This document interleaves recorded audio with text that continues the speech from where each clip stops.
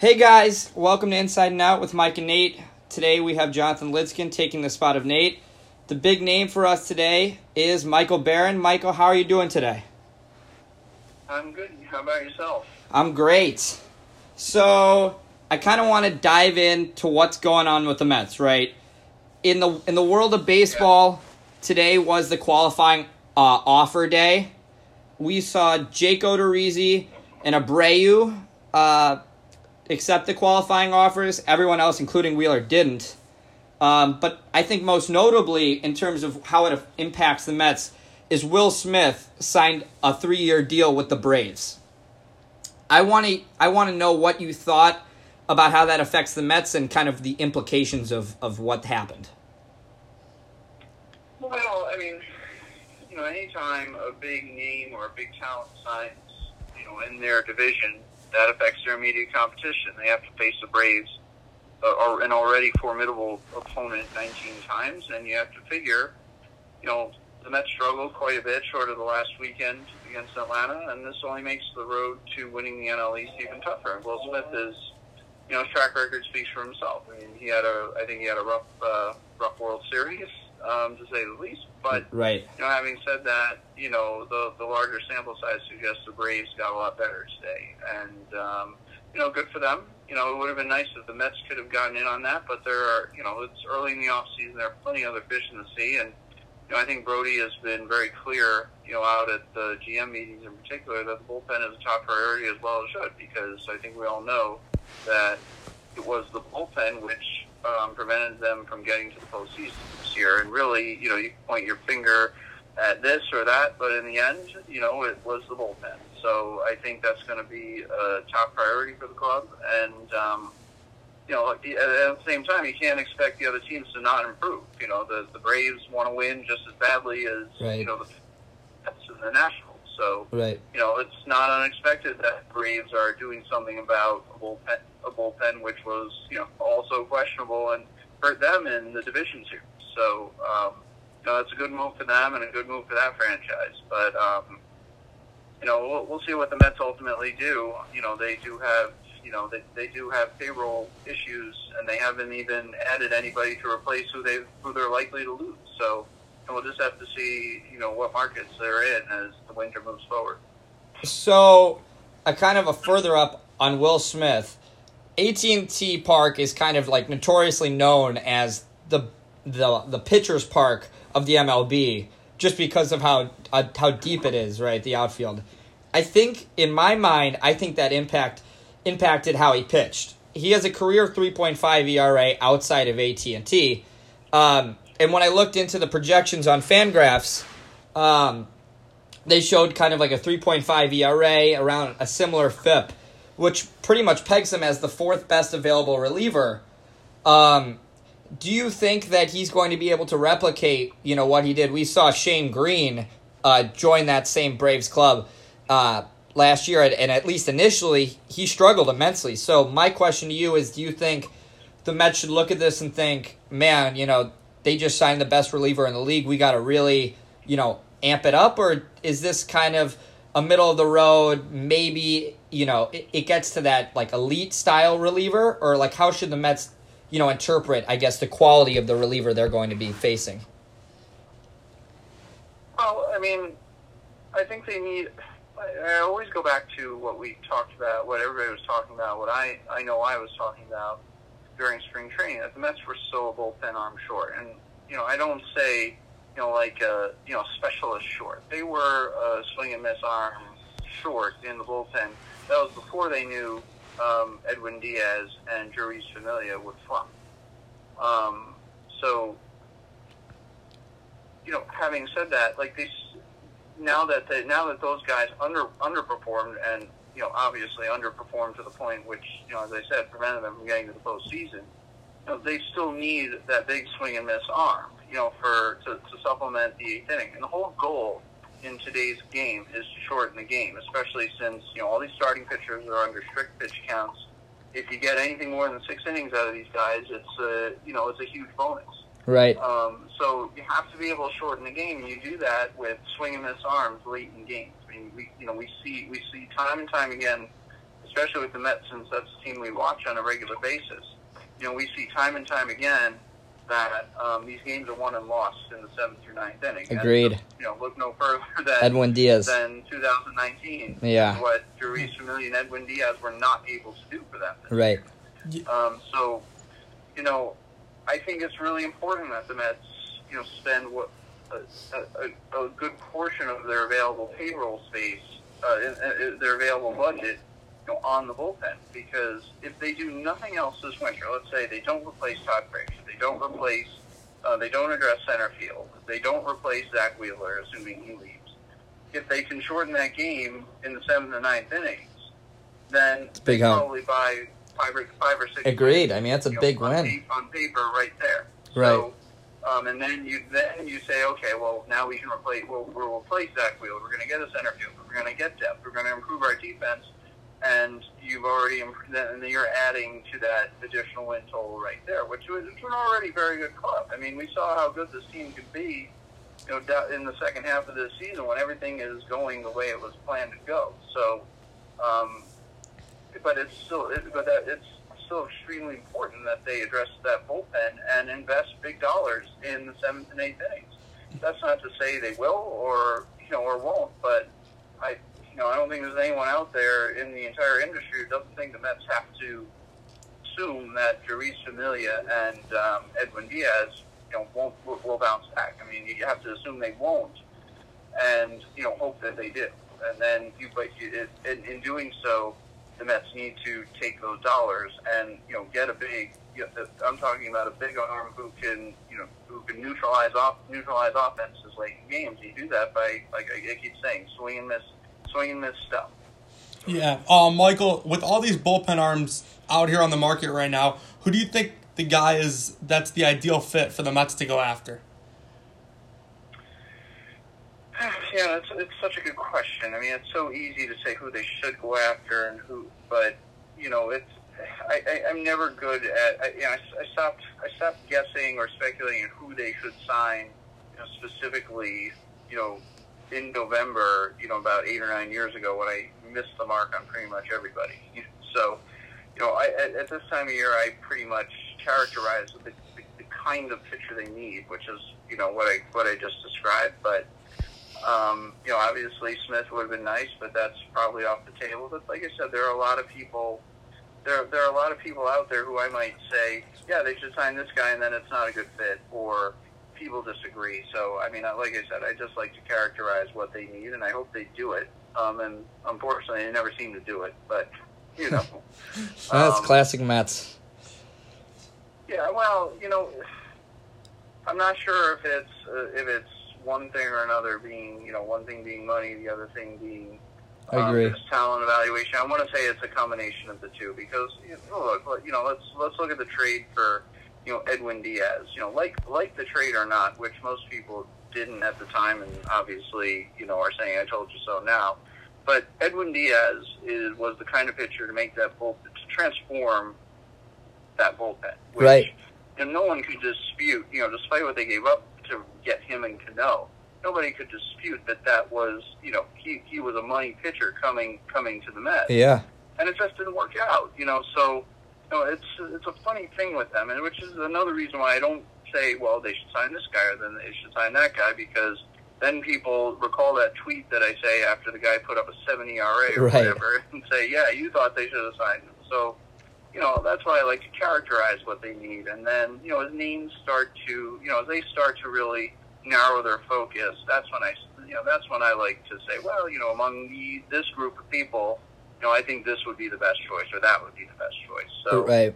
I mean, I think when we see this, the market starts to stabilize, and that really, I shouldn't say stabilize that, where we see the market sort of come into its own, which is during the winter meetings. I think that makes it easier to characterize specifically who they should sign. But I think Andy Martino threw out a name the other day, which apparently the Mets are looking at. That's Dellin Betances. I mean, that's one guy I would say, yeah, they should definitely pursue. His injuries aside from last year, Right. I think it can come at, a little bit of a discount, which, is good for any team, looking to sign that guy because there's nothing but upside there. Right. I think there are definite health concerns, he seems to struggle with his velocity, early in the season in the last few years. So I think that's a concern as well, especially as he gets older. But look, he has a track record, and those are the guys you're looking for. You're looking for those big presences, those big swing and miss guys, those deceptive guys who can prevent people from getting on base, and those who are on base prevent them from advancing. And like I said, you do that by getting them to swing and miss. So he fits the criteria. Right. But that could also be one of those November rumors, which you never hear of again. I've been doing this long enough to know that he could sign anywhere, and rumors right now are very much that, and not a lot of substance to it. Right. And adding on to that, I think there's a certain type of pitcher that flourishes in New York, and we see it in DeGrom, and we see it in Syndergaard, and that's why you kind of got to hold on to that. But I feel like, pitching in New York is different than anywhere else. And that's kind of why I don't think Mets fans are as surprised as, I think another team would, that kind of Edwin Diaz just seemed to flop on them. And I think that the pressures of the media and all the, the added tension from pitching in New York, it's a whole different ballgame, I think. And that's why I think Dellin Betances, he might be one of the best options for the Mets. And I think I agree. Yeah, go ahead. Well, no, I was going to say, I think I don't know that. I think saying, I don't buy into the narrative, with Diaz and New York. I think that's an easy escape, but I do think you have a point in when it comes to chances, because he's a known quantity in New York. He's a known quantity in the ultimate baseball pressure cooker, that being Yankee Stadium. Right. So you know what you're going to get from that perspective. I agree, and I think that does value. And I said that a lot about Carlos Beltran. He knew how to. He's played in that building. He knows how to deal with ownership. He knows how to deal with the media, and that alone made him stand out among the other candidates, for manager. So the same can be said for any player, especially that which played for the Yankees. But like I said, it's one of those, they're kicking the tires on Dellin Betances rumors, really. They're interested. I'm interested in buying a Ferrari. It doesn't mean I'm going to do it. Right. So you just have to see how that plays out. Like, it's so easy to get excited, but I think you have to get excited at the notion that the Mets aren't just looking at piecing this bullpen together. They're looking for a lot of things. Really a third arm to play with Diaz and Familia. And look, they have to hope Familia and Diaz bounce back. It doesn't matter who they sign. If Familia and Diaz don't bounce back, they're going to have the same problem they did last year, regardless of who they sign. Right. So, like I said, we just have to see how that plays out. But I think it's nice to hear this early that Brody is, thinking, big when it comes to that roster spot. That's very important for them. Agreed. Yeah, Michael, you mentioned Carlos Beltran, and now the last couple days, this whole sign-sealing thing with the Astros from 2017 comes out. And obviously Carlos Beltran was on the Astros at that time that was going on. Do you think him being the now manager of the Mets, that affects the team or him in any specific way? It's a good question. When I saw that this morning, or whenever I saw it, I immediately thought, well, that's not great news for the Mets. I think, I don't write the checks, as I say, but, my immediate reaction is, you have to see what MLB's investigation results in when it comes to Beltran. And, the same can be said with Boston and Alex Cora. You have to see what it means, what the extent of, really, it's really this operation was, and what their involvement with. I mean, what their involvement was. I mean, it's impossible and unfair to immediately react one way or another as far as Carlos Beltran's concerned. I mean, if he is involved in a cheating scandal, like, it's not cool. Right. It's not right. It's not good. And I don't think anyone in the Mets organization would say, like, yeah, this is fine, So, again, like, it really just depends on what the level of involvement, the level of, detail that they were involved with here. And I think, I think you can certainly expect Carlos Beltran to say something about it at some point, especially once, the facts come out. Let's just hope, as a group that, the facts set him free, the truth sets him free. Right. And, if not, look, he's going to have a lot of explaining to do. And, the Mets are going to have to figure out how to handle this from a PR perspective as well. I mean, this is a very unique and unusual situation. I don't think, there's anyone on the planet that would, ever, what's the word I'm looking for, that would ever say Carlos Beltran's a bad guy and isn't a winner and isn't good for any organization that he's in. But, if he has in fact been involved in something, bad like this, which, it is, it's not good. Everybody makes mistakes, and let's just hope that, if, the facts, are very suggestive of bad behavior, that he owns it and he takes responsibility for it, like, the professional that he is. So, I've looked into it, right, and Carlos Beltran has now downplayed, that type of cheating going on twice, which, if proven incorrect, there's been videos of it happening, and there was an Athletic article posted last night that pretty much said Carlos Beltran played a key role, was the quote, in what was going on. And I recently read a tweet that said, it could get to the extent where he's removed his manager before the season even starts. Now, I thought that was kind of extreme. Do you think there's any way that actually happens, or is that kind of an outrageous take?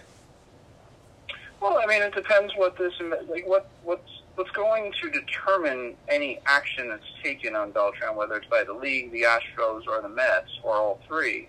Is what this investigation results in. Look, if he did something that's,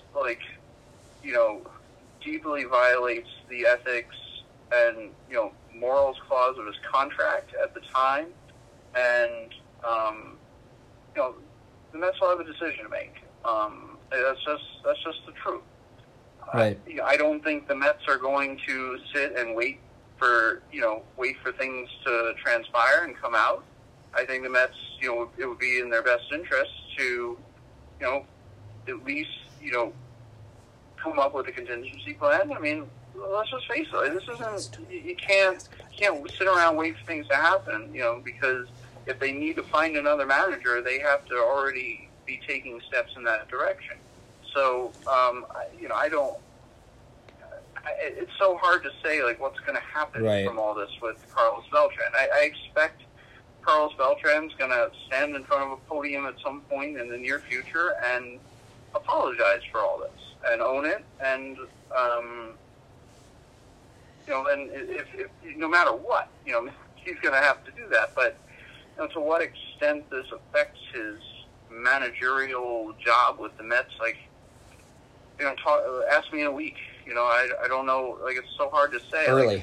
I don't want to say he deserves to lose his job when I don't have all the information. I mean, I can personally speak to the quality of the investigative process, at Major League Baseball, and they're going to do a thorough job, and they're, for better or for worse, they're going to get the truth out, and you're all going to know about it when they have it. And let's just hope that if Carlos Beltran was did something really terrible, that he's able to own it. He doesn't and apologize for it, and we hope that it doesn't really have an impact here. But we'll just have to see how it plays out. Okay. I kind of want to move on to I guess let's start off just with internally and what the Mets can do. Your tweet was after Beltran was hired, you said the Mets now get the manager hire out of the way, and the focus is on the roster. They need bullpen, starting pitching depth, perhaps an outfielder, improved speed and defense, and Carlos Beltran isn't fixing that part, which I very much agree on. David Peterson kind of has been, rumbling, obviously not like Pete Alonso of last year, but there is certainly some hype as to, whether, what he can do next year. My question is, I don't think Matz really did anything to solidify his job as the starting pitcher 5 in the rotation. Right now it would be starting pitcher 4. Is there any way David Peterson kind of surpasses Matz in the rotation, or Matz gets moved to the bullpen, or, what's the impact you think David Peterson can make on this Major League roster in 2020? Well, I don't think at least at this point in time, he's going to push Steven Matz aside. I think Steven Matz, he is outstanding in the second half. I mean, he is what he is, right? He's a number 3, number 4 starter at this point, but I think he was demoted to the bullpen just before the All-Star break. Right. I think that sort of woke him up a little bit. It's not to say that, he's a head case or, he has issues, but, I think he was struggling, but then, he was demoted to the bullpen, and perhaps he realized, like, hey, I don't really have a lot of job security right now. Yeah. And I think he pitched so much better in the second half, and he was a huge reason why they were even in the discussion for the wild card. So I think his job is good for now. They don't have a lot of starting pitching depth, to begin with. So, but I do think people like David Peterson and just the younger pitchers in general who are in the system, I think that impacts certainly, how they might go about replacing Zach Wheeler, which, assuming, they're not able to retain him. I think they're going to look in, the 1 to 2 year contract, range for a replacement, and that, that's where maybe someone like Rick Porcello or Wade Miley might, come into play, because that might be their market at this point. And I think that affords them, the Mets, the flexibility, number one, to make sure Peterson anyone in the pipeline for that matter, can properly develop without a lot of noise of them, aiming for a roster spot immediately. And it also, at the same time, if any of whoever they're going to sign, which, I mean, you can count on them signing somebody, yeah. To a certain, at a minimum, they're going to sign depth at it. But I certainly expect them to, be in, the $12 to $13 million range for that Zach Wheeler replacement. But, if any of them were to falter, that's, that would, that certainly opens the door for those guys. But it also, in a way, alleviates pressure going into camp and starting the season out, with, knowing that, like, okay, there's really no chance they're going to be on the roster, go pitch and go earn your spot. And, so I think that's going to be the direction. But, like I said, I think it will, they're not going to sign anyone to a 4 or 5 year deal, because they don't want to cripple anyone's ceiling, so to speak. So, I think you can expect them to, and that's why I say, if they can't sign Wheeler, which I honestly don't expect them to, I think that's where, a veteran like Porcello or Miley, I think those are very good fits for them. And like I said, I hate to name people, but those are the kinds of players I think you can expect them to be interested in for that roster spot. Michael, so in the past year, since Brodie Van Wagen's taken the Mets job, he's been sort of very committed to winning. He went out and traded for Diaz and Cano, and then at the trade deadline, he goes and trades for Stroman. So with the limited money space that the Mets have right now, do you believe that the owners should dig into their pockets a little and allow Brodie to go over the luxury tax to fulfill his commitment to winning? No, absolutely. I mean, you can't say, we're deeply committed to winning the way Brodie has, and even Jeff Wilpon has said recently. And you can't say that, but then also say, well, you're not going to be able to, pay fair market value for talent that you need in order to fulfill that promise, and that commitment, and that, things like that. So, I do think they should go over. I think there's, one key reason why I think they should go over right now, and that's because, there's a lot of money coming off the books after the 2020 season. That includes Yoenis Cespedes and David Wright, which equates to, let's call it, $47 million of dead money. Mm-hmm. Right? Those are two players, at least as of this date, aren't playing at the moment, and you're paying $47 million for that towards the luxury tax. So, I absolutely think, especially at a 20%, at a 20% penalty, of the overage, there's no question they should be willing to go over it for the first year.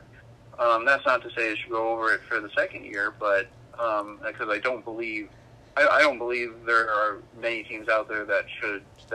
But I think it's a worthy gamble to try and win a championship in 2020, and with this core roster, by going over just a little bit, because let's say the luxury tax is $208 million. If they raise their luxury tax payroll to $228 million, first of all, they're not spending $228 million. They're probably spending closer to $195 million. Call it. Yeah. If they raise the luxury tax payroll to $228, then they're $20 million over, so it's a $4 million tax. Well, as we all know, they recoup money in insurance for David Wright. They recoup money in insurance for Yoenis Cespedes. They deferred quite a bit of money in Jacob deGrom's long-term contract. So there should be dollars immediately available to them to pay for that overage and then some. But it's like I keep saying on Twitter, it's like it's far be it for me to tell someone how to spend their money. I mean, it's easy for me to tell Jeff Wilpon, you should spend that $4 or $5 million. But look, I think there's a cost, there's a price to admission. And if you want to see it at the table in October, given the current state of the payroll, given the current state of the farm system, and that there's not another Pete Alonso coming up, there's not another Jacob deGrom coming up, they're going to have to go out and invest in free agents and take some risks. That's not to say they should do something stupid. That's not to say that they should go $40 or $50 million over the luxury tax. That's not to say that they should put themselves in a position where they're potentially going over that luxury tax again in 2021. But I think the short-term risk to the luxury tax payroll is worth the potential reward because, like I said before, I think we all know how good this roster is. I mean, the Mets were as good as any team in baseball, and you just look at the win totals from the All-Star break on. They were as good as any team in baseball, and that includes the Nationals, the Dodgers, the Yankees, the Astros.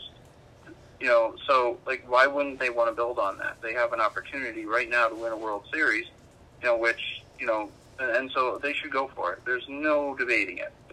I don't see how, even if they half-ass it, still don't see how they don't go over the luxury tax threshold. They're already at, if you don't add anybody else and you don't replace Zach Wheeler and Todd Frazier and any free agent, they're already at 190 to 192 with the luxury tax payroll. So that means they have $16 million before they go over it. Well, they can get a mid-rotation starter for $16 million. So there you go. Yeah. I kind of want to outline certain aspects of what the Mets are going to do this offseason. I'm going to kind of read a few tweets off and kind of get your take from it. Mike Puma of the New York Post said, "My understanding is the Mets' two criteria for a center fielder at this point is it has to be someone better than Nimmo defensively and a right-handed bat." And, in terms of the free agents at the position, I would consider it a pretty weak free agent class in center field. Names like Marte come out and Betts come out. And this kind of, this whole thing incorporates a few, questions for me. A, is Dom Smith involved in these trades? B, Marte's defense statistically kind of fell off a little bit. It was a pretty drastic drop-off. Is that something the Mets should think about? And what do you think about, I guess I want to focus more on Starling Marte because it's a little bit more, possible than I would say Betts. But what do you think about Marte? Well, look, Brody was clear the other night out in Arizona or wherever these GM meetings are that, improving the defense is a top priority. And, center field immediately comes to mind. Why is that? Because when you look at the advanced metrics on Michael Conforto and you look at the advanced metrics on Brandon Nimmo in center field, their defense was just, flat out unacceptable. So now that brings me to Starling Marte. Starling Marte can play center field, right? He's a right-handed bat.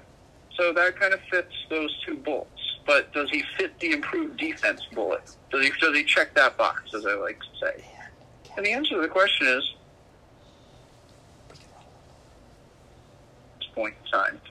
And the Mets have plenty of those. So, I don't think ultimately someone like Marte is an ideal fit for them, at this point in the offseason. Now, if they lose out on other ideal targets and, they're unable to, sign any of those guys, then maybe they do consider a trade for someone like Marte. But that shouldn't be their plan, their plan A, so to speak, because that doesn't really improve the defense in center field the way they need to improve.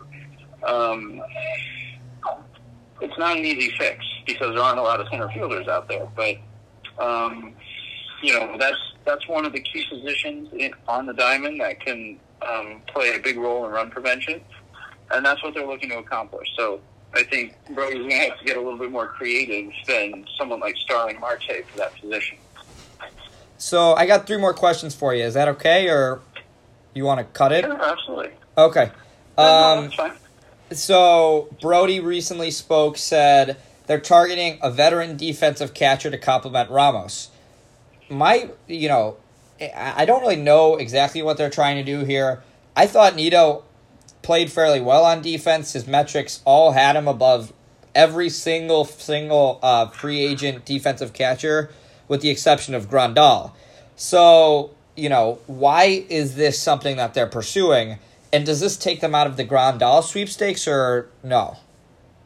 Well, I don't really think there was ever any realistic shot of them signing Grandal. I mean, the Mets offered Grandal, and the reason I say that is because the Mets offered Grandal a big contract last year, and he basically walked away from an opportunity to get that long-term deal in New York. You know what that tells me? That tells me Grandal really didn't want New York.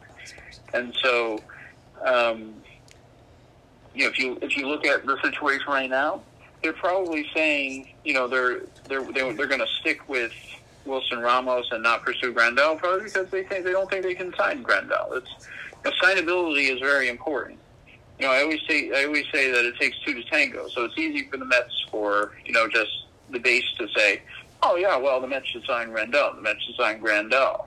Well, it takes 2 to tango, and just like what I said, what I just said about Grandal, maybe Grandal just doesn't want to be here. Yeah. I mean, he's certainly rejecting a 4-year, $60 million contract offer, and instead taking a 1-year free agent offer elsewhere suggests that maybe he just doesn't want to be here, and so they probably just don't think they can sign him, and they probably also don't want to. You have to assume they're going, if they were able to sign him or re-engage him and get him get him here on a similar deal, that they'd be stuck with Wilson Ramos, and they probably don't want to pay the catcher position, upwards of $40 million or $30 to $40 million right. next season. So, that plays a role into it too. Wilson Ramos isn't the easiest player to trade because he's a one-dimensional player. I mean, he proved to be a huge offensive force for them last year after a slow start. But, with defense being emphasized so much, he's a difficult chip to trade because no one wants a starting catcher who's, more or less incompetent defensively. So, the Mets are just going to have to, figure out how to make the most out of Wilson Ramos, which is why they're probably looking at a defensive-minded catcher. Now, you asked the question before. Well, Nido seems to, to check all those boxes. Well, yeah, but he doesn't hit very much, and so they're probably looking to diminish Wilson Ramos's role, but they can only do that if they can find a defensive upgrade who can also hit a little bit. Okay. And that's probably the mindset there. Mm-hmm. Michael, you mentioned that Yasmani Grandal might just not want to be with the Mets, but my question is, why wouldn't you want to sign with a team like the Mets, located in a big city like New York? It's a great city in the U.S. Why would you want to be anywhere else? Well, I mean, The beauty is in the eye of the beholder, right? I mean, it's easy for us to say, oh, well, why wouldn't you want to come here and try and win in New York and get a trip up the Canyon Euros? Well, maybe there's some people who say, Miami is nice, or, I kind of like playing in Milwaukee, or, I'd rather be in LA, I like the weather better, it could be anything, it's a matter of personal preference, and maybe, during the recruitment process, something rubbed in the wrong way about the Mets. Like, you just don't know. There's so many things you just don't know about the process, and it's a very, it's from our side of the fence. I think it's an underappreciated process. I mean, these people are, as rich as the Mets can make someone like Grandal, and as much security as the Mets can provide someone like Grandal. Like I said, it's easier said than done. And if there's something you just didn't like about New York or whatever, I mean, that's all it takes. And he's not interested. And so, it is what it is. There are a lot of players out there who just don't want to deal with it. I mean, it's a lot to deal with, especially when you struggle. When you struggle in New York, you got to be in front of that camera every day owning it. And that's sometimes very difficult. Right. I wanted to kind of transition a little bit into coaching, specifically bench and pitching coach. For bench coach, they've interviewed Jerry Narron and Freddie Gonzalez. And recently, last night, Mike Puma reported that the Mets are interested in Joey Cora, the brother of Alex, who's currently holds a role on the Pirates. In addition to this, Jeremy Hefner, former Met, and Chris Fetter are interviewing for pitching coach. Do you want the Mets to head in a more analytical direction? And kind of what's your take? Is there any coach you specifically think the Mets should target in terms of bench or pitching? What do you think? Well, I like the concept of Jeremy Hefner. I think I only say that I think because he's really, we know him. We came to know him when he was pitching here, and he's an A-plus guy. And he's certainly well regarded for his analytical approach to pitching.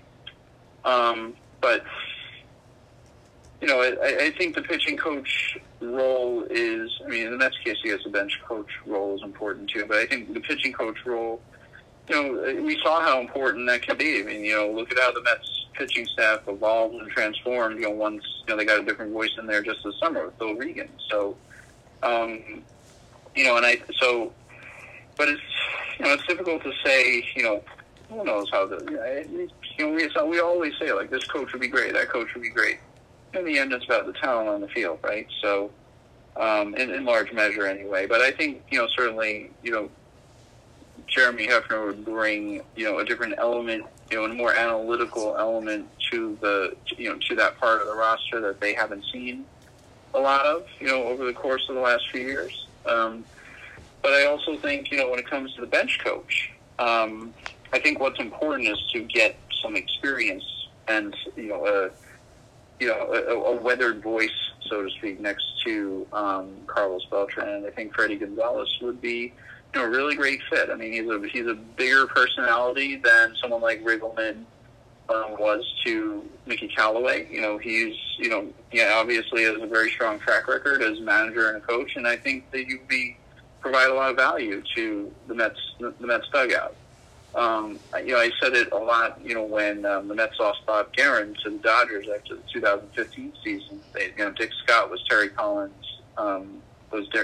right-hand man.